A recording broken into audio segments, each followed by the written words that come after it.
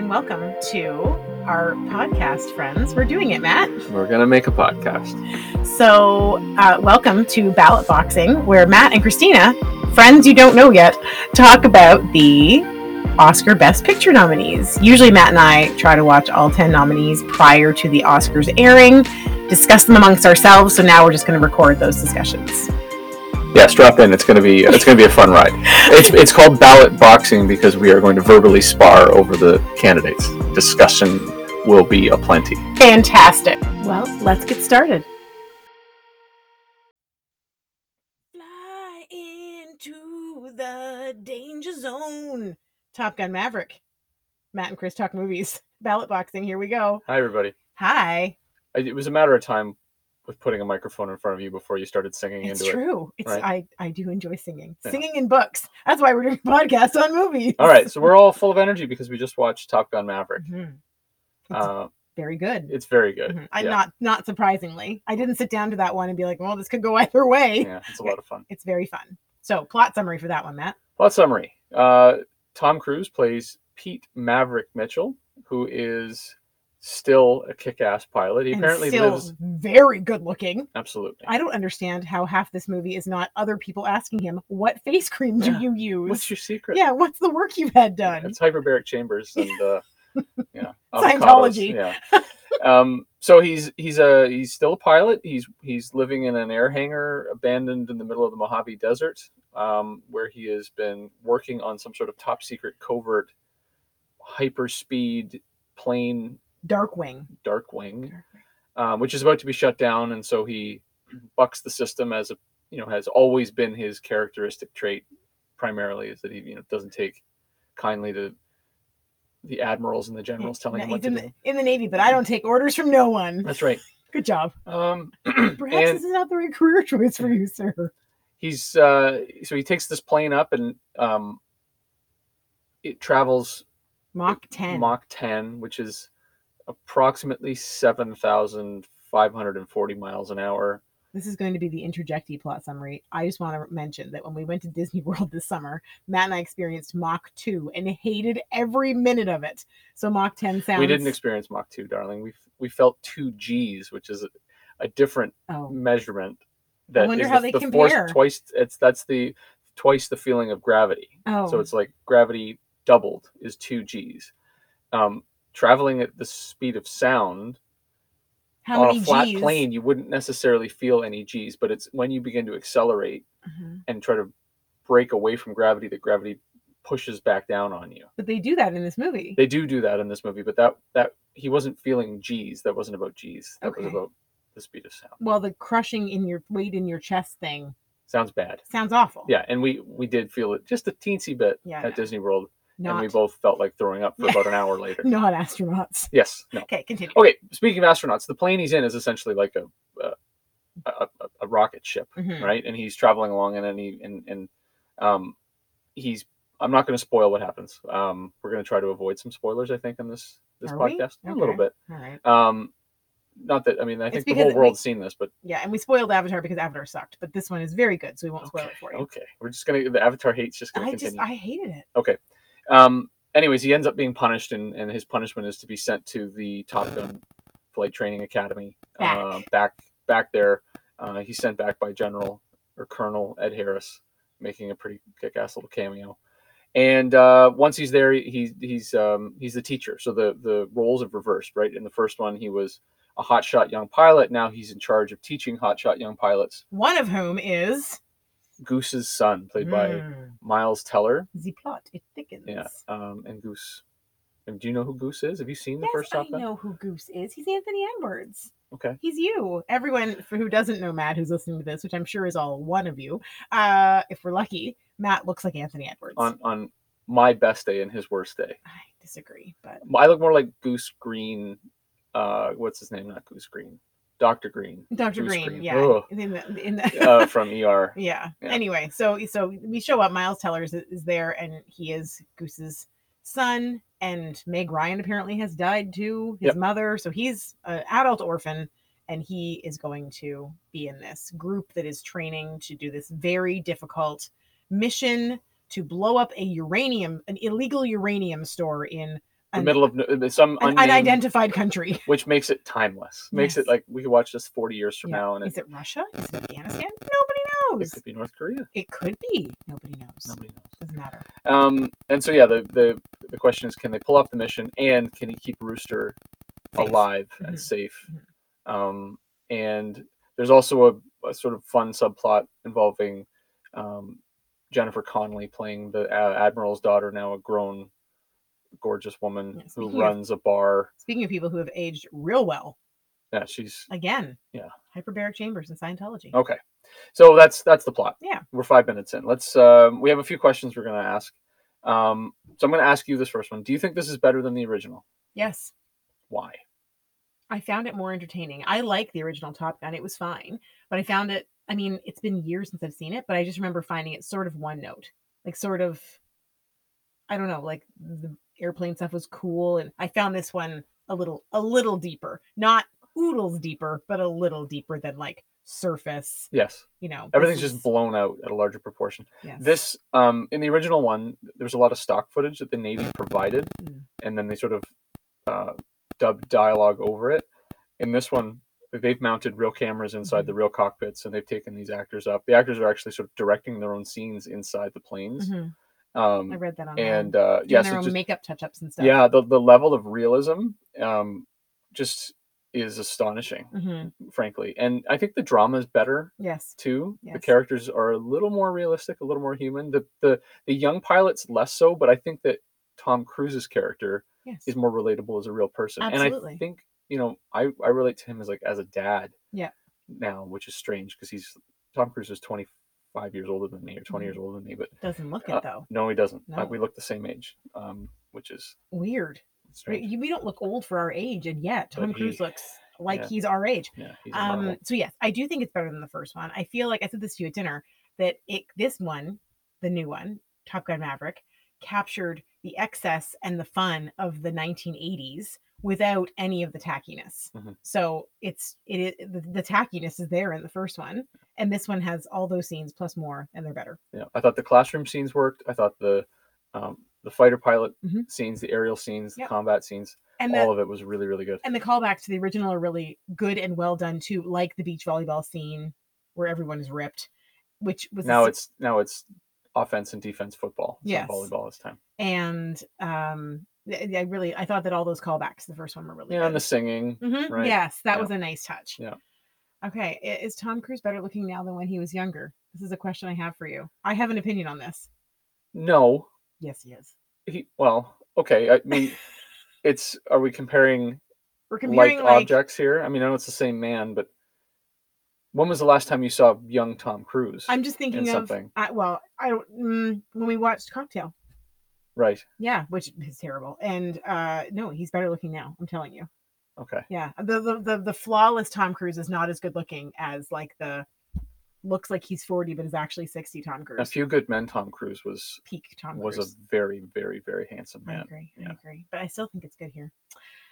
Why is Meg Ryan not in this? I think for the same reason that Kelly McGillis is not in this. With apologies to Meg Ryan, I don't know that either of those actresses. I know Kelly McGillis is not aged well. I don't want to be mean and say she aged like milk, but no, but she looks like a regular lady in her 60s. She does, right? Yeah. And that it's sort of inconceivable that Tom Cruise, who we've already established as a god among men, would be hanging around with a woman who isn't taking care of herself in the same way that Jennifer Connelly has, for instance. Yeah, Jennifer Connelly's like what, in her early 50s? I couldn't say. I think it's. But I think Kelly McGillis, part of the thing, Kelly McGillis was also older than Tom Cruise, right? She was supposed to be like 10 years his senior in the original. So on the fly internet research, folks. So I think Meg Ryan's not in it, partially because she no longer kind of looks the part. If you remember, like she was very young and very fresh in whatever year it was, 1986 or 1987. Yeah. So Jennifer Connelly's 52. Kelly McGillis is 65 and actually looks great for 65. Tom Cruise is just does not look 60. It's ridiculous. Yeah. It almost bothers me. Like it's unfair that he's so like unwrinkled. Yeah, well, you have that general opinion about men, like, don't you? No. You don't think it's unfair that men sort of age? There's it's always been the sort of like standard trope that men age better than women. I think you're making that up. I'm making up on the spot. Right. Okay. And we've just lost all our listeners. Bye, listeners. Okay. Okay. So the question really that we have to ask, one question I've left for you is, we've got Jennifer Connelly in the movie, but we've got Kelly McGillis isn't there. Mm-mm. Meg Ryan's not there. There's a woman among the class of young pilots, but she really doesn't have a ton to do. Mm-hmm. As is typical in action movies, not really a really strong female character. Mm-hmm. Did it bother you? Yes, although I didn't realize it until you brought it up, to be honest, because I was like, "Ooh, this is fun. This is a fun romp." But it did. Yeah, now that you brought it up, it fails the Bechdel test 10 ways to Sunday.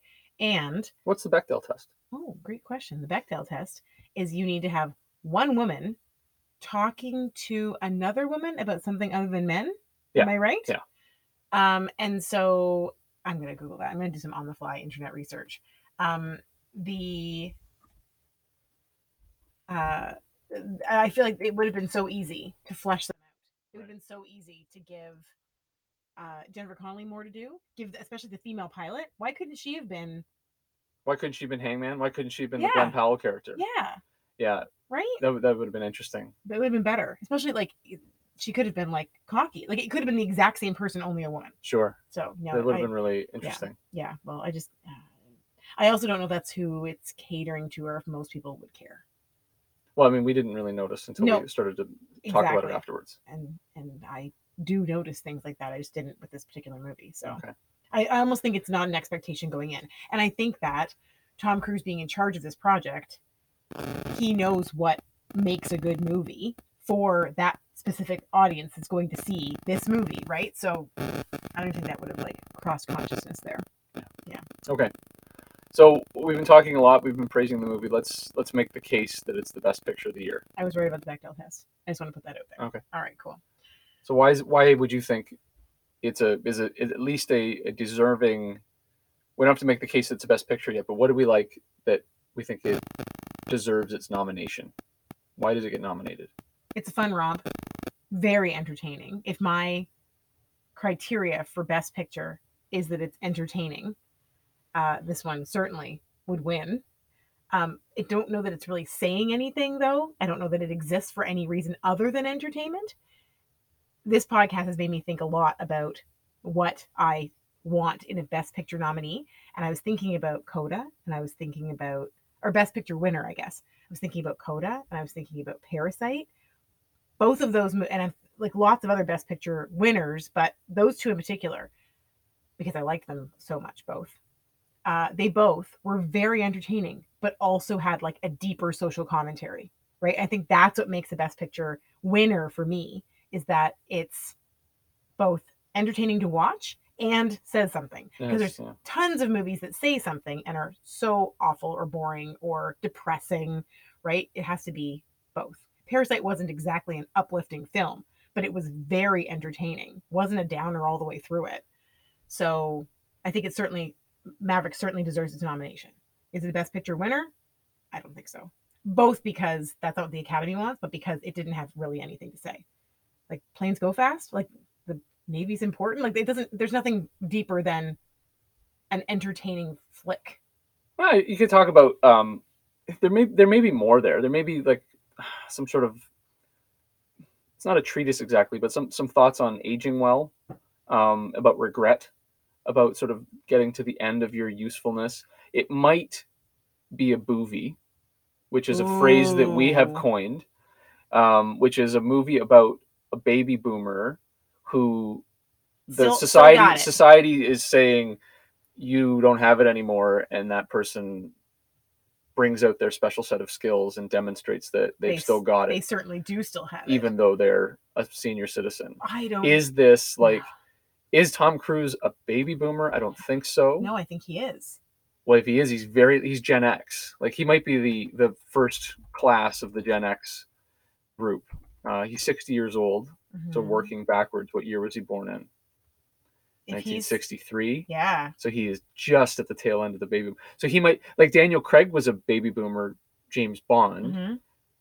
if this is a movie, then maybe it has something to say. Like the broad appeal, they got the young cast in it, which is going to make it, like theoretically, I think a sequel is possible that would star Absolutely. Glenn Powell And Miles Teller. and Melissa Barbaro, who's the woman that played. Mm-hmm. I don't remember her name anymore. Anyway, it doesn't matter. Pilot? Yeah, she didn't have a name. She had a call sign, and I don't remember what her call sign is off the top of my head. Mm-hmm. Maybe it was Pharaoh or something like that. That's not right. Doesn't matter. So maybe it does have something to say. I think it has something to say about fatherhood. Tom Cruise and his relationship to the Miles Teller character, and the idea of like pushing somebody to be their best, but also wanting to protect them at all times. I mean, I think I can relate a little bit to that. I just don't think that it's those points could certainly be made, but they are not the focus, nor are they aren't brought to the fore at any point. It's not like there's like a long 5-minute scene. Mm-hmm. The only reflective scene in it is the one with Val Kilmer. Spoiler alert. I thought that was a really nice treat. It was touching, yeah. I thought it was really lovely that he was in it, and that they did the technology that they did with his voice. And that was the only sort of like reflective scene with a deeper meaning than anything else in the movie, I thought. Right. I just thought there was maybe something about like time being unforgiving. But he's defying it. Tom Cruise is defying the aging and that, but everybody else is feeling the effects of their age. You could certainly make the case that those things are all in there. I just don't know if they're important. I agree. It's very subtle, and it's mostly just a popcorn movie. Mm-hmm. I liked that there's an absence of like real hardcore American patriotism too. Yes. There wasn't a lot of flag waving. No, and that wasn't the first one. A little bit more, yeah. Yes. And this was a little more neutral in that regard, giving it a broader appeal, which was probably... It was also filmed in 2018, which would have been like friggin' mid-Trump, yes. Right? Like nobody was particularly proud to be an American that was in that movie, I think, at that point. Yeah, perhaps. Oh, God. I'm getting in trouble like the Dixie Chicks did. Yeah. What did we not like about it, Matt? Tell me what you didn't like. Very little, frankly, because I didn't get a chance to say, but I thought the score was really effective. Yes, I did too. The Harold Faltermeyer theme and bringing that back, and sort of the reprise of that. The supporting characters I thought were pretty good. Maybe Glenn Powell's a little one note with his sort of like gum chewing, flexing his jawline. Everybody's got John an 8-pack. Hamm was sort of one note too, though. Yeah. I liked, I'm going to butcher his name, Bashir Salahuddin, I think is his name, plays Hondo. He's on a really funny show called Southside, which I enjoyed. Again, Jennifer Connelly's really good. What did we not like? I don't know if there's anything that I didn't like. Somebody that's really familiar with the first movie would find this pretty derivative, but it is a sequel and a reboot. And it was so much later that I think if you'd have to be a really hardcore fan of the first one and have watched it recently to find it annoyingly derivative. Yeah. Yeah. I thought the piano playing Miles Teller, that was a little on the nose. I liked it. Yeah. I thought it worked. So that's very little I don't like about this movie, as opposed to Avatar. And one other thing I'll say that I really liked was that it had a bit of a sense of humor. Yes. About itself. It didn't take itself so seriously. Most apparent in the scene with Tom and Miles at the end. Yeah. After the thing happens, right? Yes. There was a real sense of like, oh, that is actually how that would have gone, and it's sweet and it's charming and it's funny. Genuine human interaction. Yeah, we watched this with our kids, Charlie and Elizabeth, and Elizabeth thought it was really fun. Yeah, she was jumping up and down. Yeah. Very thrilled. Yeah, it was good. Okay, do you want to take a short break? Sure. Okay, take a short break. We'll be right back with our thoughts on Best Picture. Okay, Matt, big moment. Would you support it as Best Picture? Would you support Top Gun Maverick as Best Picture? Yes. Really? Yes. Right now, let's talk about it in the context of what we've reviewed already, okay. Right? It's way out ahead of Avatar, right? And if those are the two movies that we've reviewed to this point, this one essentially eliminates Avatar from contention. Agreed. As far as I'm concerned. Sure. There's probably only room for one $2 billion crowd pleaser, and I think this is just a better movie. It's better told. It's more interesting, and I think that I am not alone in saying that I'm tired of CGI. And while there is some CGI in this movie, so much of it is practical. So much of it is real.